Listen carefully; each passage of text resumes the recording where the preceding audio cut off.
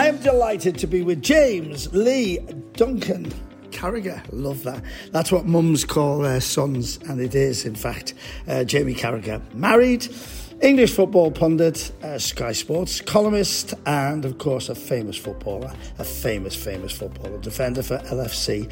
And he's an amazing man, and I am delighted to be in his company. So, James, as your mother would call you. Yes, that is the name, and it's only a family thing. And the strange thing is that whenever anyone hears me get called James, there's a look of shock and surprise on the face that they can't believe it. But no, it was James until I was 14 or 15. And there's a bit of a story behind the Jamie stuff. That there was another lad in my year at Liverpool football year, and we both moved away from home together at 14 to 16 to Lilleshall, which was a football school. And because we'd come through together at Liverpool, we played the same position. I was James, he was Jamie, and we became the two Jamies. So it could have been the two Jameses. It could have been he became James, but it became the two Jamies, and it stuck from there. So, I've got it now. Stuck with it. It's interesting, though, isn't it? Because mums, I'm Pete Price, but I'm Peter. Yeah. And if my mum was alive, she'd say his name's Peter. Yeah. You know, it's not Jamie, it's James. It's just, I love that. I love that. Tell me about you from growing up as a family man, as in your mum and dad. Mum and dad, so we were from Bootle. My mum and dad went to a school. Basically, the school I went to as a youngster was St James's, but they went to one down the road called St John's, and I think St James's was actually the senior school in those days. So they grew up on Marsh Lane, Bootle, where most of my family are from. They lived a few streets away from each other. I think my mum's a year older than my dad. And I wouldn't say the upbringing was... I mean, people talk about their upbringings, and people say, I had a tough one, I had a this one, I had a that one. I think your upbringing's your upbringing, and you only have one, and you don't know anything else. That was yours, really. And I wouldn't say it was too tough. It was brilliant. You know, we were probably a little bit more well off than other families. We went abroad when I was a kid, when I was about 10. I remember going to Spain. It felt like it was such a big deal in the school. People were saying, you're going on a plane and you're going abroad. Because normally most people, like I did when I was really young, went to Butlins or things like that. So, me mum has not moved out of the house. My mum's been in the house now for probably over 40 years in the same house in Bootle. I love that. Yeah. Oh, she won't move. We've all moved up onto Crosby. Me, my brothers, my dad's up there, but my mum's never moved, no. That's amazing. When did you discover you were going to be a footballer? Well, I realised quite early that I was probably a little bit different. And there's two things that stand out. I always remember being at school, and the first time our class played football, as in like for PE, we went on the grass, and the year above us were playing as well, and the teacher was almost trying to mind both classes. So because they were a year older, they were playing proper football, like an eight-a-side, if you like. Whereas we had someone in goal. We were just all running around, not really with no real thought of what was going on.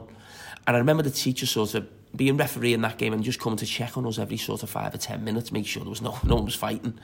And I just remember the teacher coming over and just saying, you're coming on, you can come on this pitch. And it just stood out to me at that age that he'd obviously seen me for 5 minutes and went, oh, okay, he's maybe a bit better than all these kids here, you're going to play in the proper football. So that was one thing that I always remember. And the other thing was, my dad used to own pubs as a youngster, so I was in pubs a lot as a kid because of football. My dad used to be the manager of a pub, but he also used to be the manager of the football team. And in those days, and probably today, at amateur football, you met at the pub, you played the game, and everyone went back to the pub. They were my Saturday and Sundays, probably from 5 years of age. So I was always in the pub. And my dad had a few drinks. I was trying to play pool. And I remember someone saying to him, I believe your lad's a bit of a footballer, isn't he? He said, how good is he though, really? And he wasn't saying it for me, I just caught wind of it. And he said, he'll play in the First Division, which was the Premier League then.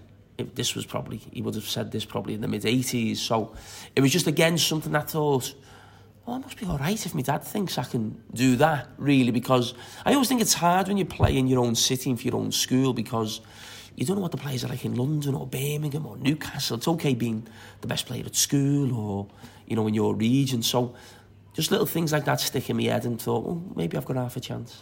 Doing what you do now, which we're going to talk about later, I'll use putting that head on as a journalist, because you've got a column as well as being a presenter.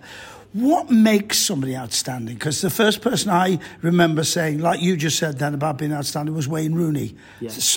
What is the gift that you see as somebody who is a famous footballer, and you see in somebody go, wow, what is that gift? I think I always remember Steve Highway saying something to me. He was our youth coach, about young players. And what he was basically saying is, he said, it mightn't happen for you as early as some of the players. He said, because normally people who break onto the scene at a very young age have either got unbelievable pace, blistering pace, really quick, or they score goals. And I was neither. So when you see a sort of a Wayne Rooney, he scored goals, he was like a man. At 18, Wayne. Michael Owen, when he burst onto the scene, he was unbelievably quick. I mean, just could run away from anybody. Robbie Fowler scored lots of goals at 18. So they were almost the two big things that really stand out for someone really young who you think is coming onto the scene. You look at Jude Bellingham now, who played for England last night, and he's scoring goals almost every game he plays. So they are the things that really stand out. But I do think, I'm talking about obviously physicality there as well, pace and an eye for goal, but I do think the great players mix that with a football brain, and then you've almost got everything. Now, I didn't really have the physicality. I think I had a really good football brain without having the physical attributes, but the world-class players have the physical attributes more often than not, and also have a great football brain. Because I think it's difficult to be a great footballer at the real top level if your understanding of the game is poor. Now, Evertonian, lifelong? I wouldn't say lifelong. Oh. Up until probably 18, I would say, basically until I started playing for Liverpool's first team. I joined Liverpool when I was 9 years of age. But even from 9 till 18, until I played for Liverpool's first team, so going through the School of Excellence at Liverpool, the youth teams, the reserves, I was still an Everton fan, yeah. So did you struggle over, and did you get a lot of stick over working at Liverpool with your love of Everton? No, not really, because I think when you've got a chance to be a professional footballer, I think things like that go out the window a little bit in terms of getting the stick, because I think people realise, well, if I was in that position, I wouldn't say no to, my son going to Liverpool. And listen, when I went to Liverpool, I joined Liverpool thinking that would have been probably 1987, and Everton and Liverpool were the two best teams, but Liverpool was the best place to learn how to play football, because they played a different type of football to everybody else in those days. But no, I was still a big Evertonian. I still went home and away to watch Everton, even though I was in Liverpool's sort of stable, if you like. And but it had to change, and I knew it had to change the older I got. And it's not a sudden switch. It's not just one day, I'm a mad Everton fanatic, and the next thing I'm like that for Liverpool. So it was more of a gradual change, I would say. As soon as I started playing for Liverpool's first team when I was 18. What's your views about this new unbelievable stadium? I think it's amazing. I love it, actually. I drive past it every day, because the gym I go to, the Rotunda Boxing gym, is just up the road. I'm in the city centre as we are now most days, so either coming in or going out, I normally go down the Dock Road and go past it, and it just looks amazing. You can see it from so far away.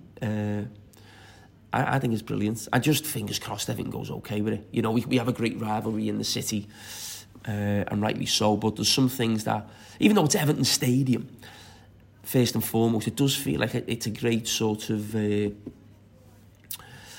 monument, if you like, for the city. Where it's positioned, right in almost the city centre, right on the water. That's what we're famed for. And to have Everton Stadium there, looks magnificent. It's interesting you say you travel past it every day. I worry about the road system to get in there when it's eventually full. I can't work it out, obviously, because the water's that side, so I can't work out how people are going to get in and out. And people always say things like, oh, you know, we'll meet at the city centre, or we'll get the train and there'll be one bus that can bus 50 people in. But football doesn't work like that. People have different... People, I know what it's like. Everyone's like lunatics trying to get the game at different times. And, you know, and sometimes you pick someone up, sometimes they're not there 1 week, sometimes you want to have a pint. You know, it's just... I'm with you. I'm still trying to think... I'm not quite sure how this works, getting in and out of here, and it might be a bit of a nightmare. But it might be great for the Bramley Moor Dock and the few of the pubs on the Dock Road. Oh, will do indeed. When you were a lad, did you ever think you'd be where you are today? No. I've always had great belief in myself, but I've never looked too far ahead. As such, not thinking, oh, what am I going to be doing in 20 years' time? Or I want to do this, I want to do that. It was almost like, what's the next thing? So that would have been, as a youngster, can I play for Liverpool's first team? Can I establish myself? I'm not really getting too ahead of myself, but I must say, I do think I feel like I've always been someone who's been a little bit underestimated. In that, I think if we've just been speaking to John Barnes downstairs. Now, if John Barnes I played with John Barnes when I was 18, he would have been about 34, 35. And, of course, to play for Liverpool at 18, you've got to be a pretty special player, because it's not something that happens too often to too many players. But I don't think many players in that squad or in that team would have said, this is a lad going to play 700 games. Understand what I mean? And I think when I'm doing the TV now, people think, oh, he's a Scouser, strong accent. Oh, he'd be all right on TV, but, we don't know how well it'll go. And I ended up doing that for Liverpool, and I've done pretty well, in terms of what I've done with the, the TV thing as well. So I think I've not proved people wrong. That's wrong, but I think people would look at what I've done and think, I didn't expect that. So that's that. I think probably always goes in my favour, that a little bit being underestimated. You're one of those people that's done well for yourself and will continue to do well because you've got work ethics. You probably got them from your dad, because running a pub was hard work. What was it like when your football was starting to wane?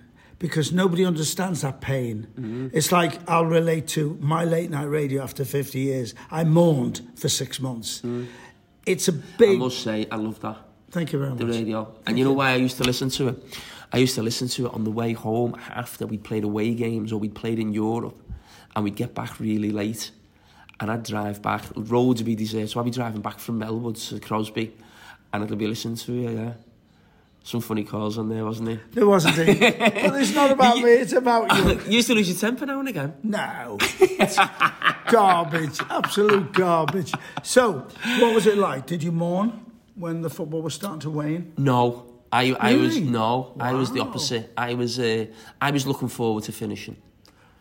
Why? Explain that. Oh, wow. Because playing for Liverpool's first team for 17, 18 years takes its toll in terms of... I don't want to speak about pressure. Pressure's the wrong word, because I never played for another club, so I don't know the difference. It was just I played for Liverpool. But that constant thing of being a local player, everywhere you go, everyone wants to talk about the football. Your family, your friends, everyone, everything's about, the next game and the ups, the downs. It's a roller coaster ride. And we had some unbelievable times, had some tough times. And Liverpool is one of the biggest football clubs in the world. It's always back page news. It's all people in the city want to talk about. I've got fans all over the world. And I just wanted to get off that roller coaster. And also because I wasn't the player I was. So when you're going into games not as confident as you were doing probably 10 years before, you're thinking, you know what, I don't want to let the club down. I don't want to let the supporters down. And I never wanted supporters to be going to the game and the team get read out and they go, Jamie Carragher's playing. And they just a sigh of like, ugh. Because we all get like that with certain players. Or we see a team come out and we think, oh, why's the manager picked him? But I didn't want them thinking that about me too much. And I think I could have probably played another 12 months, but I wanted to go out at the top. Jamie, what would life have been like without football? Do you ever think about that? Oh, I can't imagine life without... My life would never have been without football, whether I would have been a professional footballer or not. So if I wouldn't have played for Liverpool, I'd still be following Everton home and away. You know, for me, football is almost his life. I couldn't not think of my life without football. I couldn't function properly. You know, that thing of like the buzz of a build up to a game, the results, and not just my own team, the stories around the game and the chatter and the talk. Everywhere I go, we talk about football. It just doesn't stop. It's interesting when you talk about football. You, as a footballer, can be controversial. Now, as a TV pundit, you've got to be careful, haven't you? You really have got to be careful what you say, because in this day and age we're living in, it's horrendous with social media. Yes, it is, and there's a line, you know, you obviously can't cross. Whether that's, you know, people always say to me, "Oh, I can't believe you haven't swore on TV." You know, you're on it that much, and sometimes you're getting animated and you're getting heated, but I haven't crossed that line yet. Well, I'll join you on that one, because as a broadcaster, nobody swears more than me off air. Yeah. You just mentally... It doesn't happen. Yeah. It just doesn't happen. It's the weirdest thing in the world. Yeah. And every broadcaster I know swears like a trooper, but don't do it on, so it's weird. Yeah, it's probably, you're right there. You've probably got more experience than me. That sort of... you just don't do it. But obviously the world that we live in now, completely different to what the world that we were living in sort of 20, 30 years ago. And you do have to probably think a little bit more about what you're saying. But the best part of TV to me, to be honest, are things where you're not thinking really, and it's just, you're going at it and you react to something someone says and it creates sparks of debate. But with this, social media for me is a very powerful tool. And I think it's very important that you use social media and don't allow social media to use you. I'm very big on that, and I'm lucky that I've got a pretty strong character in that. Not a lot on. Now and again, someone might say something that you think, oh, that was a bit strong, or that was a little bit heavy. But more often than not, I take it with a pinch of salt, and I don't go looking for what people are saying about me, if I'm being totally honest. So it doesn't really affect me. So I actually think I use social media to my benefit in terms of promoting what I'm doing. Yeah. As a broadcaster, and also the work you've done with it, were you surprised how well you've been liked and received? Have I? You know, yeah. You've got a great... Well, I'm saying, I'm looking at the social media, I'm not so sure, but... No, but that's social media, because exactly. Anybody can go, send. You are very popular, and you're in a different generation, because when I first started, and you were a little boy, we had terrible problems with... If you went into broadcasting, they would change your voice. Yeah. You would never have that accent. Yeah. But now, it's so distinctive and great. So, yes, you are popular. Are you pleased you're popular? Yeah, I mean, listen, I never get away from the fact that we talk about football, but it's also got to be entertaining. You know, you want to watch something where, you know, yeah, it's a great debate, but it's something that puts a smile on your face. I know I'm quite, you know, being from the city that I am, I know I'm quite sharp and quick-witted, and that sometimes helps a show. You can have a laugh and a joke, because I can get very passionate about football, and my wife's always telling me, smile a bit more or have a bit more of a laugh. You know, you always look like, you know, but for me, football is so important in my life, and I think in lots of people's lives as well. And I am very passionate about it. But in terms of how we come across, listen, we can't say it hasn't gone well in terms of the work maybe me and Gary do together and the shows that we're on. We've been doing it now over 10 years, so long may it continue. Tell me about the relationship between Gary Neville and you, because it's not always been good, has it? No, it wouldn't have been, no. I mean, we're very similar. You know, we're really strong, passionate, very loyal about our own football clubs, our own cities as well. And those football clubs and cities have got massive rivalries. So he wasn't particularly well liked when he was a player by Liverpool supporters, and vice versa with me with United supporters. But I think it works because we're very similar in that we've got that work ethic. We weren't superstars.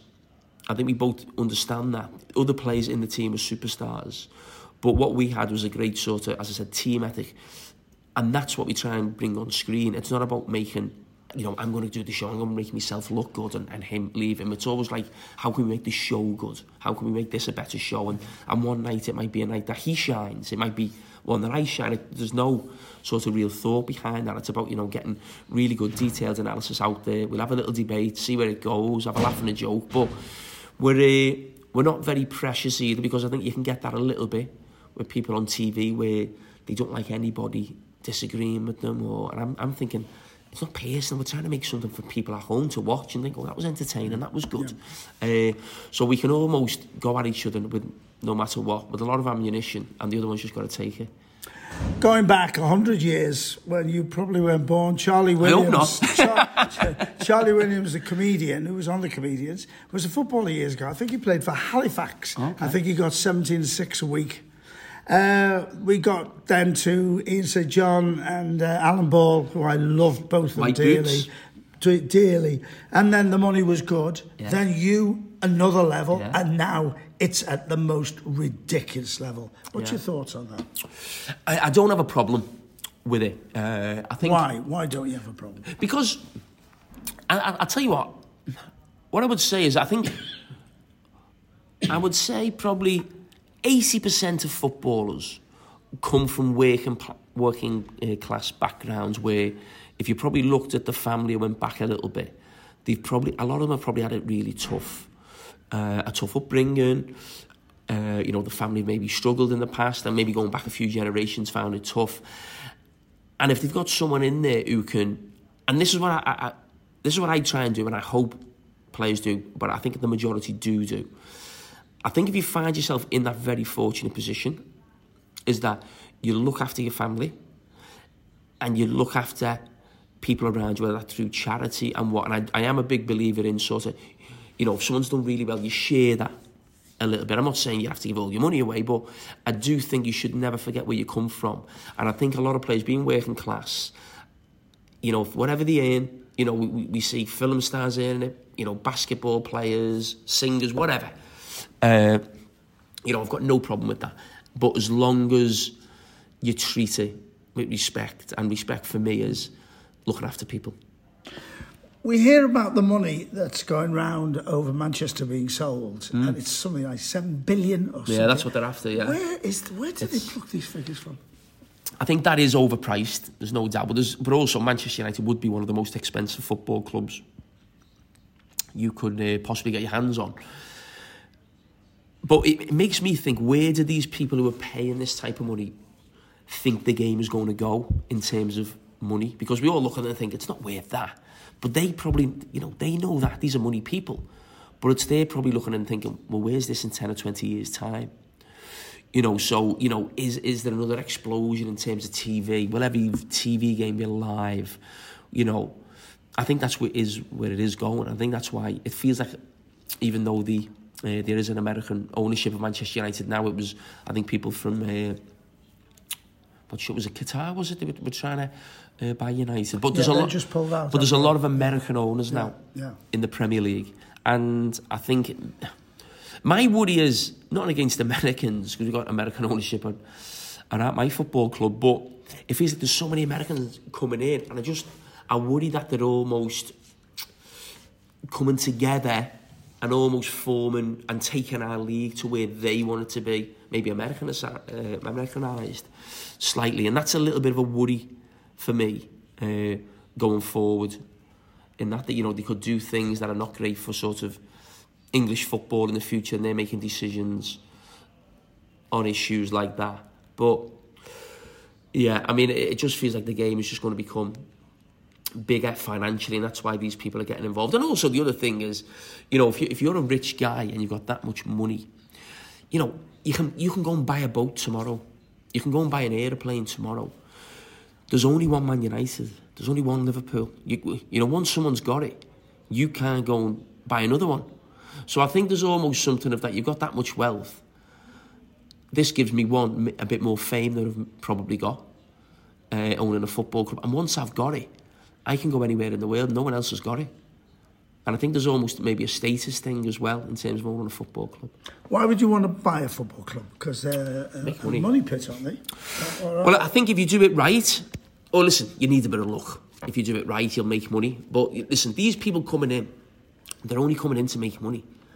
So I've got no qualms about when people look at FSG and say, they've had an unbelievable time and deal at Liverpool. They bought Liverpool, I think, for about 350 million. They probably think it was worth 3 billion now. So they're one of the ones who've actually made it work. The Glazers are as well, and Manchester United. But then you look at another football club in the city, Everton with Mashiri coming, it's been an absolute disaster for them. So it can go out either way. But people only buy football clubs. No, they've got no love for the club at all, and I've got no problem with that. Why would they? If I went and bought a team in America, I'd have no love for that team. I'd get involved, it'd be my team, I'd be passionate about it. But it wouldn't be no real burning love going back sort of 10, 20 years. So we all know they're here for money. I get that. I have no problem with it. But as long as they do the job right, they respect, English football, the club values. And I think in the main, I think the ownership at Liverpool have done that. Were you surprised when the Americans bought Wrexham? Yes, but I think it's a brilliant story. The documentary is fantastic. And if you're a Wrexham fan, when they come in, I think they were in the conference at the time. I mean, you must be thinking, what is going on here? But they've done really well. They've gone up the league. And once I think you get the buzz and the taste for it, the excitement, hopefully they'll keep putting the money in and pushing them forward. It's a great club, Wrexham, great history. But it just seems so bizarre, doesn't it, to pick that club up. But, I mean, what a time for them and their supporters. I've got to ask you about ladies' football. I'm talking to Jamie Carragher. What do you think about women's football? Well, I think what is done in the last sort of 10 years has got to a level that I never thought it would get to. I must be totally honest about that. And I think what the main team that most people watch is the Lionesses when they're in a tournament or they're playing big games now. And the whole country gets behind it. It isn't just like, it's the women's football. So now in terms of how successful they've been as well, winning the European Championships, getting to the World Cup final, sadly missed out to Spain. I think has put it on a completely different map, not just for women football fans or men fans of the women's game. I think it's almost people on the street know about it now a little bit, certainly when England are playing. My mother would be a perfect example. She watches me or Liverpool when I was playing. But even she get behind it now in terms of, the women are playing tonight in the England game. It's just whether you can get the club game.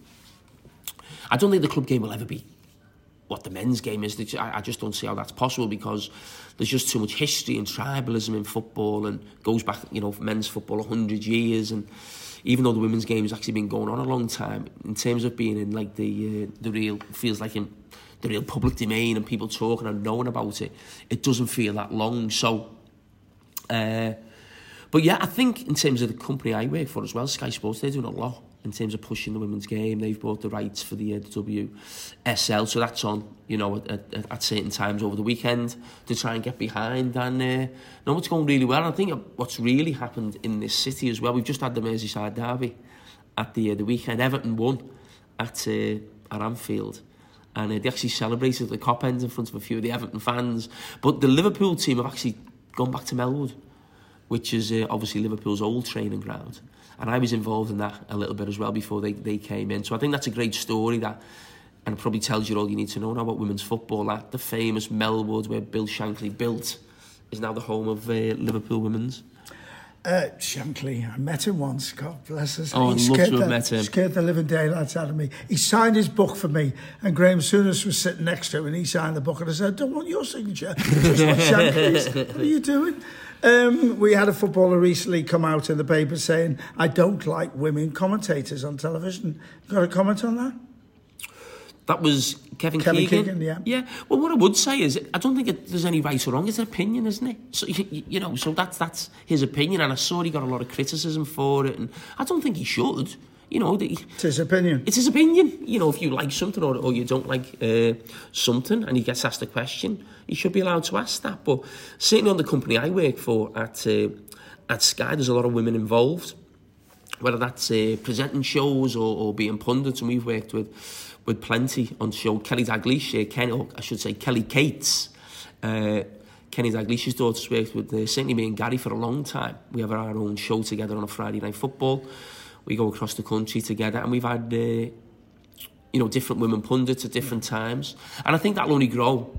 Certainly the more that the women's game is in the forefront of people's minds, and they know the players more, if you like. And I think that's happened over probably the last sort of 5 to 10 years, where women's sort of players right now, I think will be major pundits in the future because people will know them an awful lot better than maybe the players of the last sort of 20, 30 years. I'm talking to Jamie. Just a couple more questions and I'll let you go. How important has married life been to you and family life? It's very important. It's a passion of mine as well, and that may say a strange thing to say, but I am big on family in that I love my wife, Nicola, obviously, but what I mean is I love the fact that we're still together, because I know people split up, and there's nothing wrong with that. Sometimes that's best for everyone, but sometimes when we come back to former players get-togethers, and you'll see people with obviously different girlfriends or wives, and you get home and you're thinking, oh my God, didn't expect that. You know what I mean? The two of you are sitting having a cup of tea after you being out somewhere, you're thinking, oh, that was a shock, wasn't it? And I'm really proud that we're still sort of together. I've got a great relationship, both born in Bootle, gone really well. It's the two kids, which is just our lives, basically. I mean, it's just, I was saying the other day, Nicola would have wanted more kids, no doubt. But once we'd had a boy and a girl too, I was like, no. And she wanted more. But the worry and the worry I have over the two kids and the amount of time I think about them, where are they? What are they doing? Are they okay? Do they look happy? I just think, I mean, if I'd have had 4 kids, I think my head would have exploded. How I could have, that would have just been constant. So I'm glad it was just capped at the 2 for us. And they're doing great, yeah. They're doing all right. So, yeah, we're quite proud of the kids. And, what would I have done without Nicola? I think she keeps me on the straight and narrow. I would definitely say that. She keeps me in check, yeah. Hillsborough, you were a little boy growing up, but you've always commented on it and you've always been passionate that we must never forget.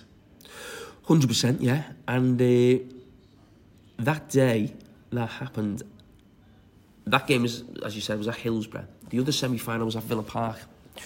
Everton were playing Norwich, and I was at that game. As I said, I was an Everton fan as a kid, so that was the days of no communication, no mobile phones, and I always remember it coming over the tannoy at half time. The other semi-final at Hillsborough has been abandoned, and it wasn't until we got in the car on the way home, put the radio on, that you're aware of what's happened. And you know what? It was really interesting. Yesterday, I was having some lunch with friends, and most of them are Liverpool fans. We'd be in the gym, and they were it just came up about trips abroad, and it got to we went from the late 70s, early 80s, and then we got to Hillsborough. And the guy who was talking, when he was talking about, he started he started sort of welling up a little bit. And it wasn't that type, he was more talking about like how he got in. It wasn't talking about like, the numbers and what had happened and the fatalities. It was more just about the day and how he got there and how he had to get in and what he sort of first thing he saw really. And it was, you could see it really, really affected him, sort of what had happened and being there. But I think Hillsborough, obviously a terrible tragedy, terrible how it was dealt with by Thatcher at the time, the police, the government, the establishment, and that's why people in the city still have a huge problem with those people. But that was one of the times when the city really come together, and I think Everton play a real big part whenever there was the anniversary around Hillsborough have been a great help. So I think it's almost, even though it affected Liverpool Football Club, I think it affected the city, and I think the city played a huge part in sort of coming together and almost taking the fight to, as I said, the establishment. Last question, and it's an important one. I always finish off whoever I talk to. Advice, pitfalls for people out there right now who are football or want a career in football. I get asked this a lot. I've got no special words. I think sometimes we ask people things like that and we expect them these words that we've never heard. And you know what? You go back to the basics of... I always use football because it's my life in terms of life. And I always think it's about being part of a team. It's about giving everything. You'll have ups and downs. And that is football and that's life. I think there's always a real correlation between the two, really. And I just think that thing of sort of listening to people, being humble. And I think that I'm lucky that I've got that I was born with is that I don't get too cocky or I don't get too arrogant. And I always think I've got more to learn or something's around the corner where someone might take my place, and it keeps you on your toes. And I think having that mentality of thinking you've never really cracked something. You've still got to do something. You've still got to sort of push on and keep improving and get better. And I've got that. And I think in football, you're going to have ups and downs. You just will. And I think it's the people who have the personality and character to bounce back are the ones who'll get to the top.